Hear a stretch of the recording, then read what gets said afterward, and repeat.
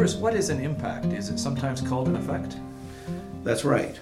According to various legislation, the things that happen in the environment, whether they be positive or negative, we usually refer to as an impact. But it can also be called an effect. And in this podcast and in the course, I'm going to use them interchangeably, effect and impact. So it's safe to say they're synonyms. They mean the same thing. That's right. So the change is caused by something. Usually it's a human activity. And the change can be positive or negative. So when we go to express an impact, tell someone about an impact, I like to use two things. First of all, what was it that changed in the environment? Was it the fish, the moose, the plants, or whatever? And secondly, what caused the change, if we actually know that? So was it a contamination?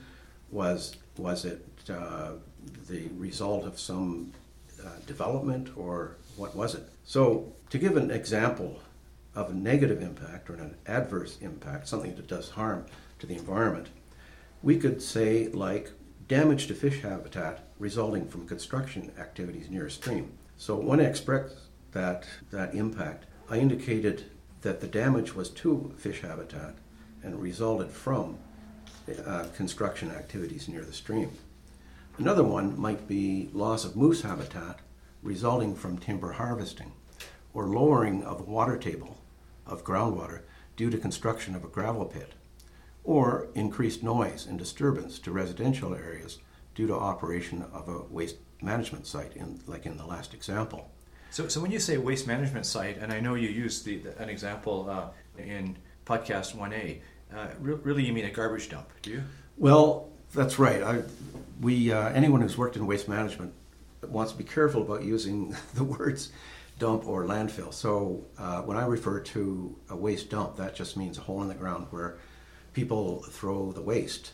But a sanitary landfill facility would involve a controlled landfill. That is one where the waste is covered at frequent intervals and has security and maybe even has recycling facilities like we see in many communities. That's an excellent distinction. I guess it's safe to say that as people, whether we're individuals or families or communities, we produce waste. That's inevitable. That's right. And so the question is how we manage it. Is that safe right. to say? Yes. So all these examples you've given us now, 3 or 4 to do with fish habitat and moose habitat and whatnot, are negative. I presume that there can be positive examples as well? That's right. And often positive and negative, or adverse and beneficial, impacts can result from the same project. So let's go back to the example of the waste management facility. Let's suppose that it has an actual landfill and some recycling stations. We're going to have a lot of benefits from that in the environment. We're going to have better air quality, fewer pests, less disease, and better surface water and groundwater quality because there's less waste seeping out of the pile and into the groundwater. So we're protecting a lot of things. We're getting a lot of benefits environmentally. But at the same time, the waste management facility will take up space, take up land that could be otherwise used for agriculture. It also has a financial cost, which has to be balanced with the environmental benefits. And there may be air pollution from trucks through the emissions. It may need an access road, and it may need power and security. So often the positive and negative impacts of a single project have to be weighed out against each other. You've probably heard the cliche or the truism that birds build nests and people build communities. Communities are inevitable. What we have to be conscious of is the effects or impacts of these communities and this development. Is that safe to say? Yes, that's right. The effects on people, and especially with new legislation for environmental assessment at the federal level, we're more and more apt to include effects on people or the community, that is, socioeconomic effects, within the environmental impact assessment. So, for example, damage to fish habitat resulting from construction may result in the loss of food supply or fishing income to a community. Soil erosion from oil wells and pipeline developments can result in the loss of agricultural production. And groundwater contamination from an underground tank can result in the loss of a water source for a community. They may have to go out and buy it for the period in which the contamination exists. So all of these impacts, socioeconomic impacts, should be considered in an environmental impact assessment. I think that's a point well worth stressing, that the environment is not simply the biophysical environment. It's not simply soil and water and trees and air and so on. It's also the human environment, the socioeconomic environment, and the examples you've given are excellent. Loss of food supply, loss of income, loss of water sources. So far, we've been talking about impacts and effects and assessments somewhat in the abstract or the hypothetical. Could you give us a real life example? I know you've worked in many parts of the country, many parts of the world rather, including South America. What about some primary and secondary impacts from a project that you've worked on? Yeah, I have a good example, I think, from a project I did about 7 years ago in northeastern Brazil. And the project was a major highway, about 120 kilometers long, from the coast, from a large city, into a mainly agricultural lands and several small town centers. So the job was to study the potential environmental impact from the highway development. When I arrived there, I found that the government had already done a lot of work, and in fact an environmental impact assessment, which was, to my eyes, was quite complete and thorough. So it predicted impacts on the surrounding lands and watercourses and air, and it proposed measures to be put in place to avoid or minimize these impacts. So I read through the EIA, the Environmental Impact Assessment, and it seemed quite complete. The measures that they proposed for protecting air and water and soil seemed pretty sound through the various stages of construction. So then I asked my small team of Brazilian consultants if we could go and take a look at the project, because the other thing I found out was that the highway had already been built pretty well. So that was a bit of a surprise to me, but... So just so I'm clear, they called you in and they wanted your expertise not before the highway was built, but afterwards. That's right, yeah. It was a bureaucratic error at headquarters. But anyway, I asked to go out and visit the highway. And apart from some fairly biophysical things like watercourse crossings and erosion, things like that, it seemed that they had done a pretty good job on protecting the environment from this multi-lane highway to go into a mainly rural area. So at that point you had focused on the biophysical environment. That's right. And I guess at that point it was time to look at the socio-cultural environment?